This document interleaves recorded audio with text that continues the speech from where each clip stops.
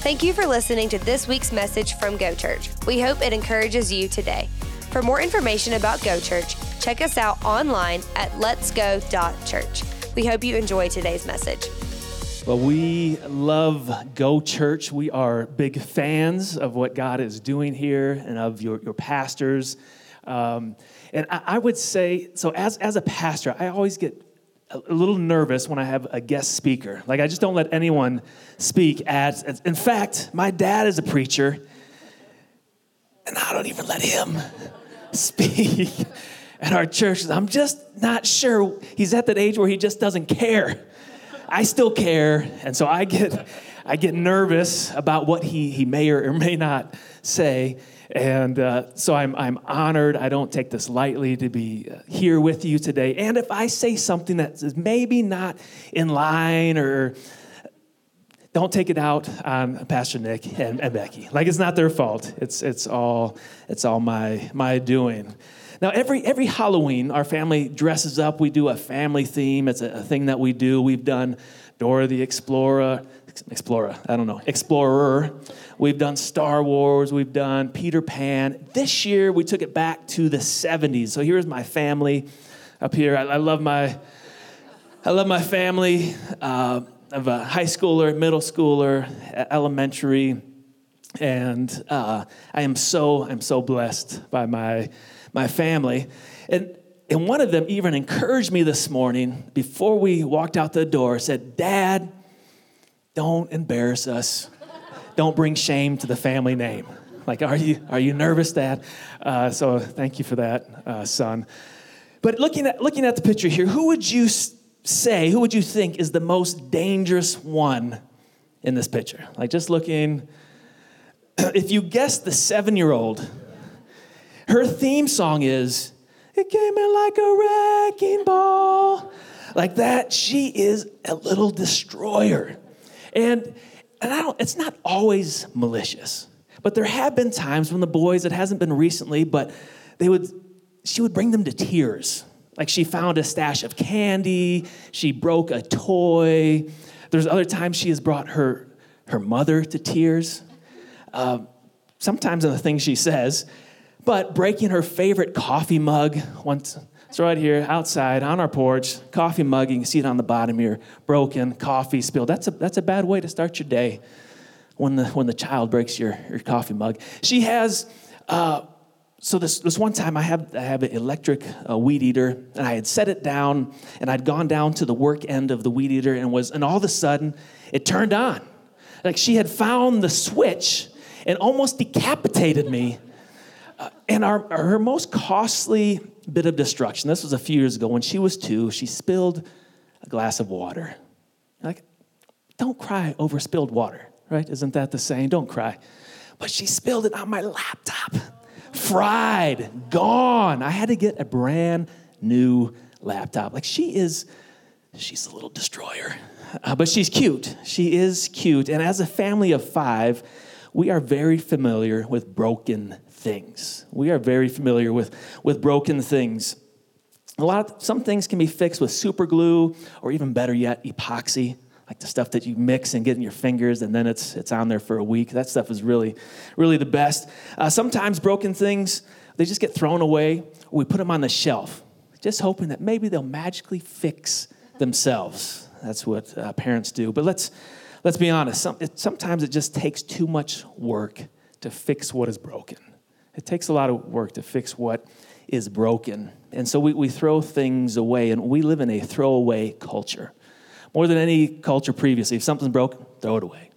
If we can't fix it, throw it away. Don't take the time, don't take the energy to fix. And so broken things, they get put on the shelf, they get thrown away. And I think we do the same thing with people sometimes. Like, when we're broken, we feel like we've been pushed away, put up on the shelf. We're not worth what we were worth. But that's not the way it is in God's kingdom. God puts a premium on broken things. God puts a premium on broken things, especially broken people. And when God sees broken, he sees beautiful. When God sees broken, he sees beautiful. And this is in contrast to how our culture sees broken. I mean, if we these days, if you say one wrong thing, if you like the wrong post, or maybe you like the right post, but it's by the wrong person. Like they said something 5 years ago and you like their post, it's not even related. Somehow now we just throw people away. We don't give second chances. We're broken. We're thrown away, but not our Savior. God has a way of redeeming broken things that we see as outcasts, things as we see as no good. Those are the things that God specializes in redeeming, in healing, and fixing. And we see that even with the cross. What do we call the Friday before Easter?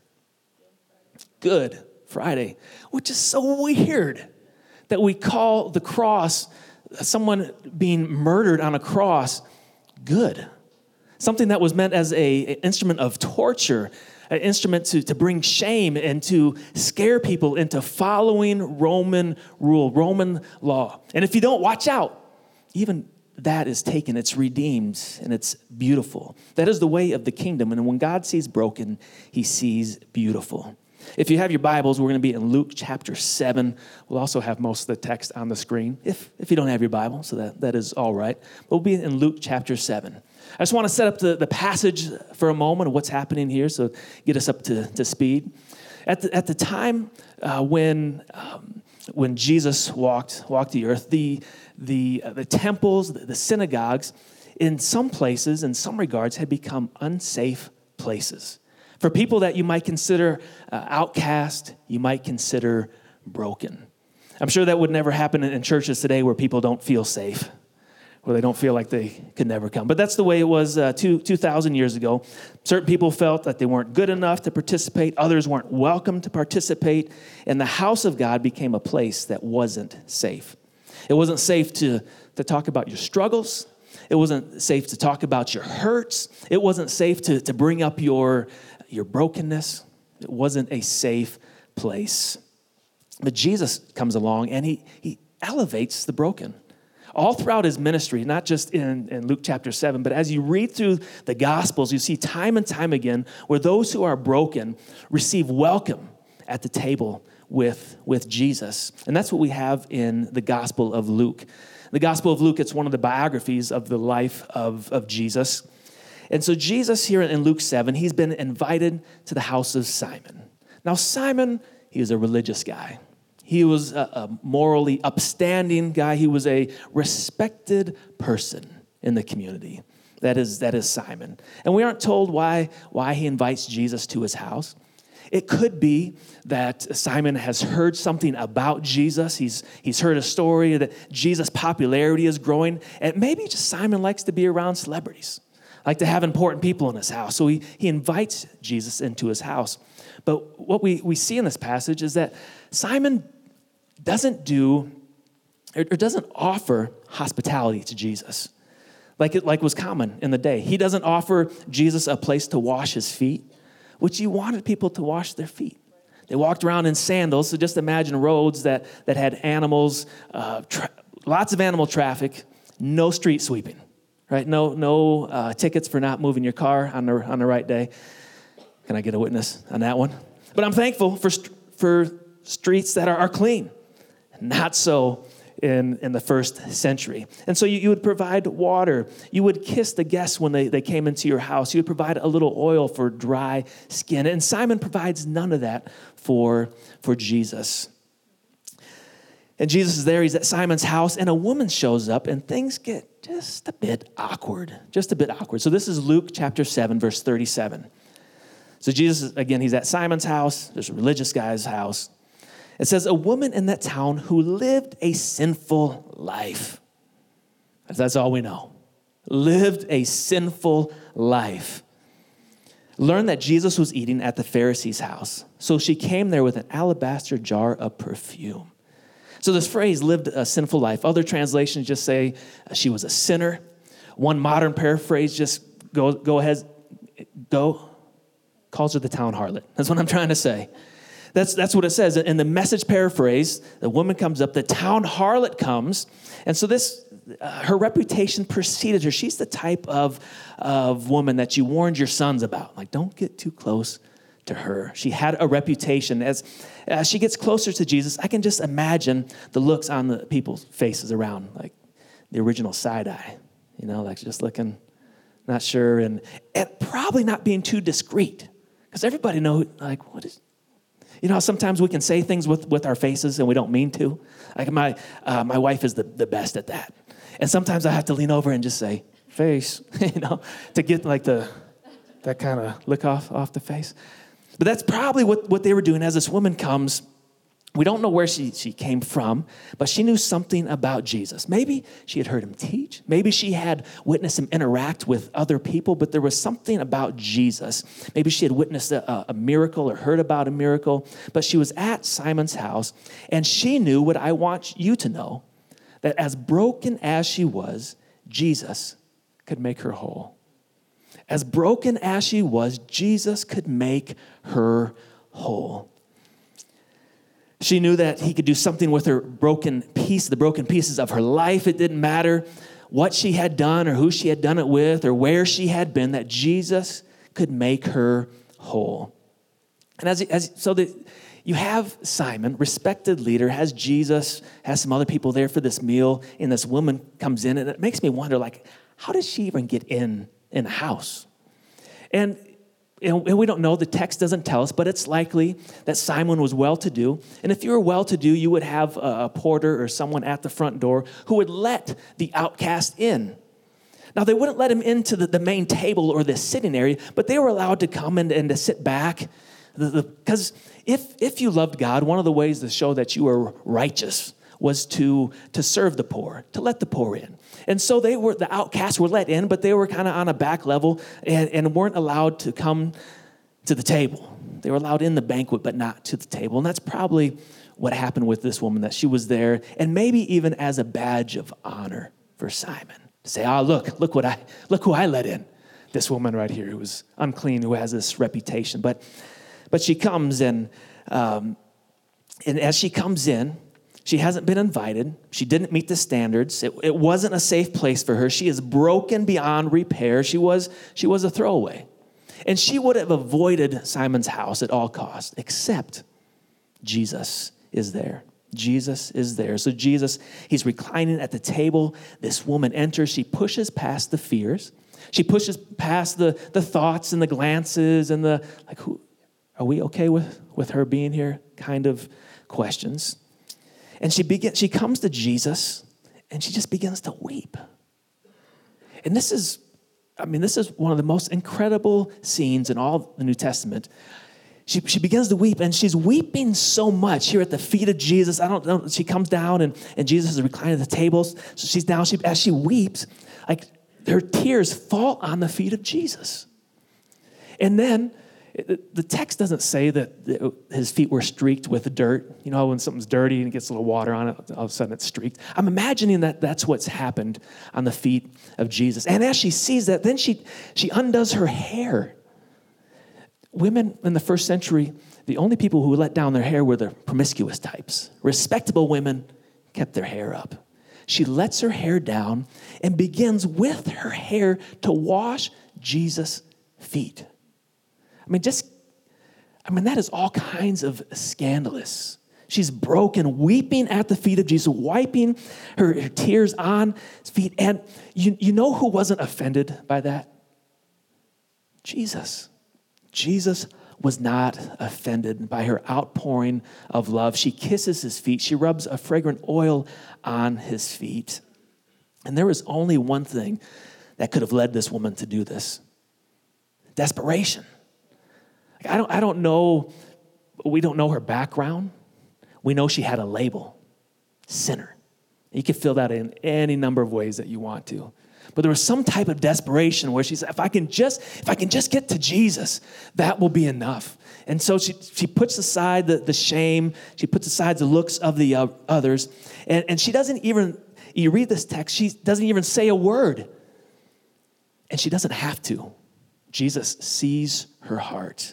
We see it at the end of the text. And so she washes Jesus' feet with her tears and her hair. She is broken and her life is poured out. It was inappropriate. It was reckless. It was impulsive. And Jesus says it's beautiful. Jesus is more than enough for our brokenness. Jesus is more than enough for our brokenness. But the religious people, not impressed. They were not impressed. So we're going to pick back up in Luke chapter 7, verse 39. It says, when the Pharisee who had invited him saw this, he said to himself, if this man were a prophet, he would know who is touching him and what kind of woman she is, that she is a sinner. So he doesn't say this out loud to Jesus, just kind of to himself. If he really was a prophet, if he was anybody, he would know who this woman was. And so the religious people who are there, they're appalled. Her response to Jesus was too much for them. And I wonder if there's ever been times, if you've ever been, I want to say offended, but someone is just pouring out their heart to Jesus. And you're like, what's with this person? Like, why are they so over the top about this Jesus guy? And then maybe we get a little disdain for them in our hearts. Why are they so emotional? And Jesus knows what he's thinking, which is interesting because Simon has just said if this man really were a prophet, he would know. And Jesus tells him a story because he knows what he is thinking. So Jesus right in this moment is showing that he is, in fact, at least a prophet. And so the parable, Jesus says there are two people. And they owe a moneylender money. One owes the moneylender 50 denarii, and the other owes the moneylender 500 denarii. We're not sure exactly what a denarii represents. Likely it was a day's wages. So 50 days, about a month and a half worth of work, 500 days worth of work, a year and a half, so 10 times greater. So whether we're talking denarii, dollars, pesos, there's a substantial difference between the two. One owed a little bit, one owed a lot.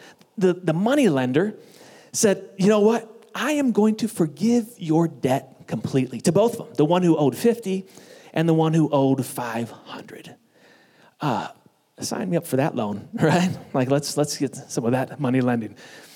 And then Jesus says, so you have the one who was forgiven of 50, the one who was forgiven of 500. And Jesus says, which one, Simon, do you think, which one is going to love the lender more? Which one is going to be more grateful? Which one is going to rejoice greater? Which one? And here's Simon's response.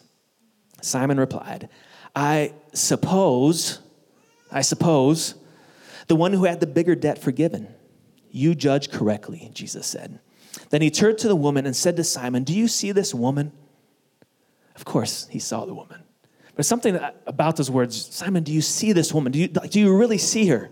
Do you see her for who she is? Do you see this woman? I came into your house. You did not give me any water for my feet, but she wet my feet with her tears and wiped them with her hair. You did not give me a kiss, but this woman, from the time I entered, has not stopped kissing my feet. You did not put oil on my head, but she has poured perfume on my feet. Therefore, I tell you, her many sins have been forgiven, as her great love has shown. But whoever has been forgiven little loves little. Then Jesus said to her, your sins are forgiven. The other guests began to say amongst themselves, who is this who even forgives sins? Jesus said to the woman, your faith has saved you. Go in peace. Jesus rebukes Simon and accepts the woman. He rebukes the religious guy, but accepts the broken lady. And while Simon, he doesn't even extend just the basic kind of expected hospitality, she has gone over the top in her affection for Jesus. And so the forgiveness the woman has received at the feet of Jesus causes her to love Jesus extravagantly. And so she loves Jesus in the measure that she has been forgiven. And Simon's problem was that he didn't realize he needed to be forgiven. He didn't realize how broken he was. In fact, he thought he was, I'm good enough. I'm good enough. Like, what do I need? And he was well behaved. He was a decent guy. He was a moral guy. He would never do anything that would be the talk of the town. Like, he would never be called the town harlot. He would never be labeled as the sinner because he was a good guy. In fact, he wouldn't even hang out with those who were considered sinners. That's how righteous Simon was. And the result was that he believed he wasn't broken and had done nothing for which he needed to be forgiven because of his self-righteousness. So Jesus rebukes Simon. He accepts the broken one. She was possibly a prostitute, but whatever it was, she was a mess. And she is broken, but she experiences the love and the forgiveness that only comes through Christ, that only comes through Christ. And throughout Jesus' ministry, his harshest criticisms were always for the religious types, the self-righteous, those who thought they were good enough. Like, we don't really need a savior. But Simon was the most broken of them all. In fact, the less broken you think you are is probably the more broken you are. And Simon, we step back and we read this passage and we can see, oh yeah, Simon, he's got pride in his heart. He thinks he's better than everybody. And here's how broken Simon is. So Simon's a Pharisee. He had committed his life to studying Torah, to following the ways of Abraham, Isaac, and Jacob. He had memorized large portions of Scripture. He had studied prophecies about the Messiah. There were over 100 of them. He probably knew most of them. And the Messiah had come and was sitting right in front of him, and he was blind. Like, that's how broken Simon was, how he couldn't see. If you want to be made whole, you've got to admit that you are broken. I heard one person put it this way: there is no way to wholeness except through the door marked broken. There is no way to wholeness except through the door marked broken. And here's the good news, in case you didn't all realize it, is that we are all broken. Or we have been broken. Maybe we have found healing and wholeness in Christ, but we've all got issues. Like, we're all messed up in our own way. We've all experienced, we've all done things we regret. And the less broken you see yourselves, the more broken you are. And so I'm going to want to give you permission this morning to go ahead and admit your brokenness. To stop pretending like you've got it all together. To stop pretending like this last week with your family was great. And you're like, when do the kids go back to school? Okay, 9 o'clock tomorrow, here we go. To stop pretending like we aren't broken.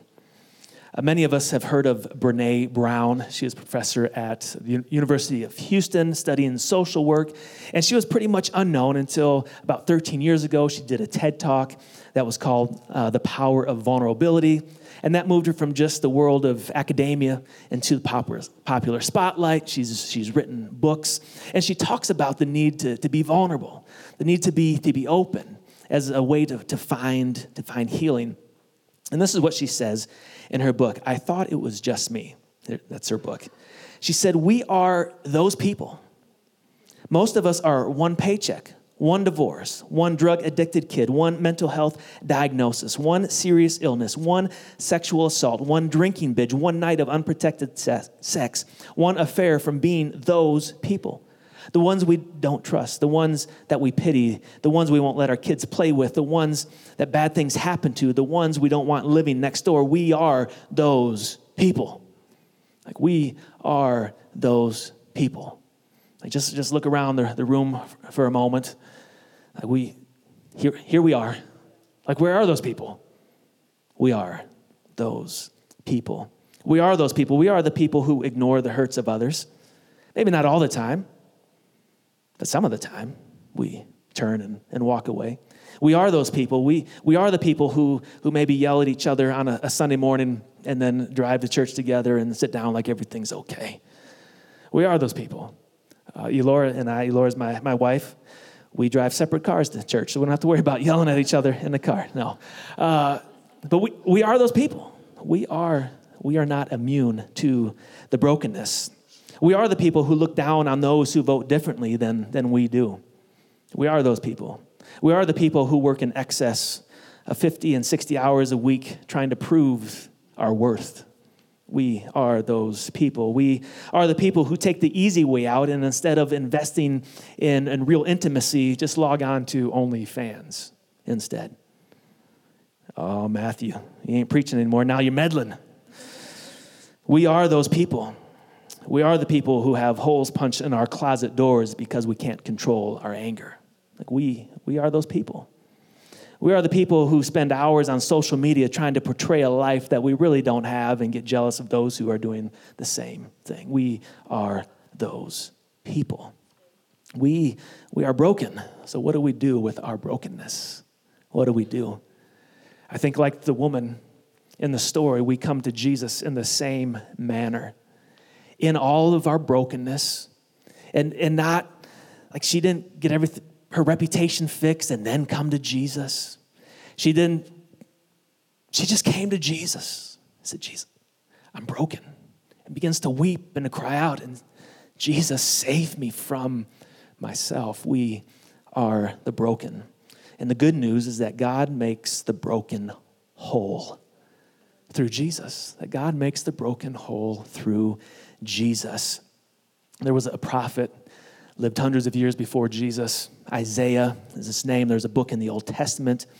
And in Isaiah, the 53rd chapter, it's one of the great messianic prophecies in the entire Old Testament. And by messianic, I mean it talks about a Messiah who would come to deliver. This deliverer who was coming to set things to right, to make things new. And in Isaiah 53, it talks about this one who is going to come. Isaiah 53:5, it says, speaking of this Messiah, he was pierced for our transgressions. He was crushed. You could read that broken.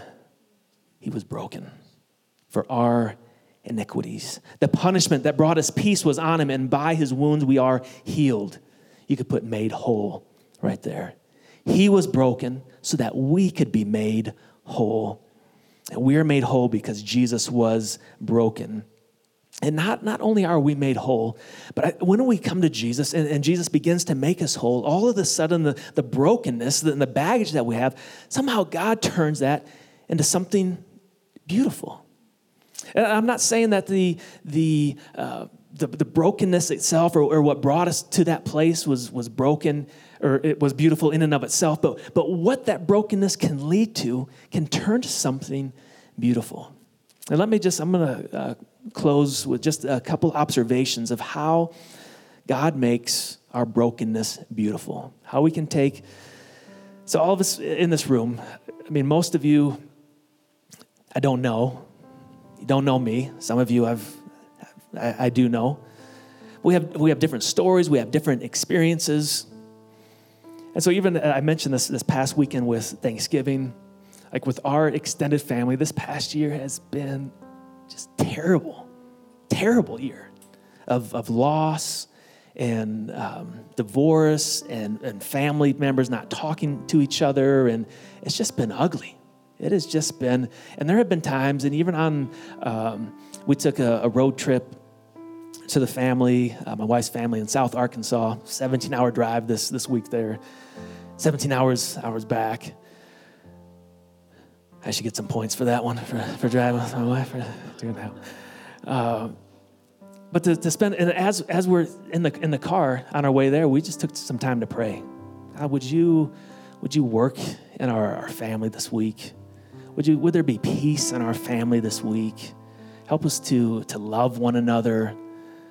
There's just some real brokenness there in our own family. But some reasons for brokenness, or that God can make our brokenness beautiful. The first one is that brokenness can draw us near to Him if we allow it. Brokenness can push you away from God, but if you allow it, it can draw you near to God. That's what, for the woman in the story, the brokenness that she felt, it brought her to Jesus. It brought her to Jesus. And she experienced forgiveness. She experienced the love of Jesus. She experienced a devotion that few of us have encountered with our Savior because of her brokenness. So brokenness can draw us near to Him. That's a way that God makes our brokenness beautiful. Brokenness, secondly, allows us to experience God's grace. Simon, we're not sure if he ever experienced God's grace the way that the woman did. But she was able to experience God because she wasn't putting on pretense. She wasn't pretending like everything was okay. So God, here I am. and she experienced God's grace. And finally, our brokenness can demonstrate the character and glory of God. I mean, that's pretty astounding. Like, our brokenness can display the very character of our merciful and gracious God. Because in our brokenness, there's all kinds of responses that we have when we're broken. Sometimes it's to put up walls, to put up barriers. Sometimes it's to change careers, to change lives. Like, we try to respond, try to fix things, and people watch us, people see that. And there's times when we're broken and we come before God. And what happens in the story is when the woman falls at the feet of Jesus, and Jesus says, "Woman, your sins are forgiven," those around at the end of the passage are saying about Jesus, who is this man? Who is this one who even forgives sins? And so in her brokenness, something beautiful came from that, and that people around her were now saying, "Who is this Jesus?" And so in our brokenness, when we bring our brokenness to God, it reveals something about the character of God. And so even our brokenness can be beautiful if we bring it to the Lord, if we bring it to Jesus. And that is my encouragement for you today. And so I'm just going to take a moment, if you would, just for the sake of privacy, I'd encourage you to close your eyes, to reflect on your own life, the areas of brokenness, areas of pain. And maybe the brokenness isn't even your fault. Maybe it's pain that you've endured because of someone else and what they've done.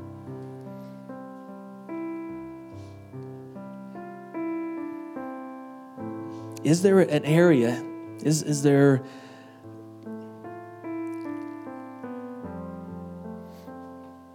something that you need to bring to your Savior, to bring to his feet without pretense, and say, "Jesus, would you make me whole? Would you make me new?"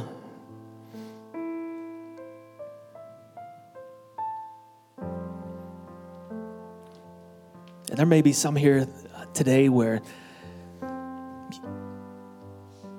you've kind of been on the peripheries of faith, just exploring a little bit, but you have never said, "Jesus, I want to follow you. I believe that you died and you rose again for my sins, that you were broken so I could be made whole." And today's the day we say, "Jesus, I'm coming to you. I don't know what it all means, but I want to put my trust in you."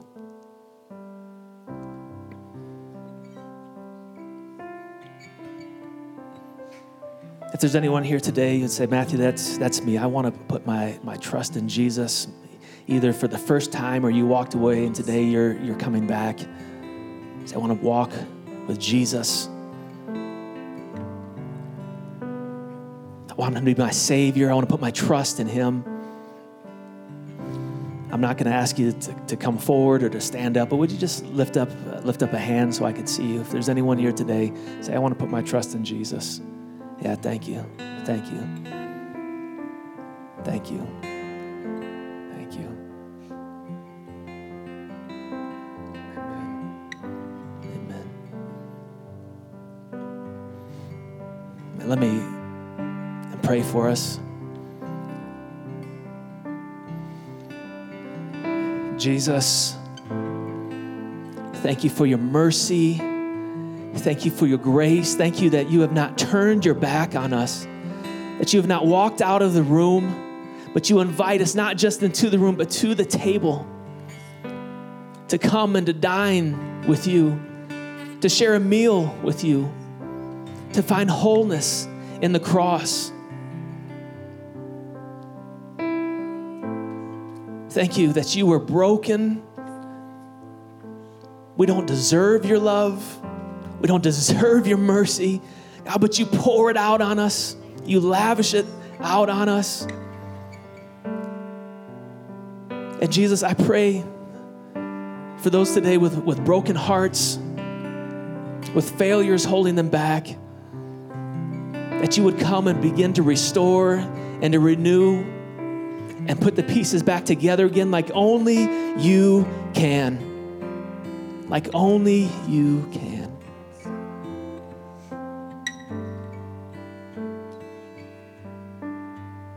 In your name I pray.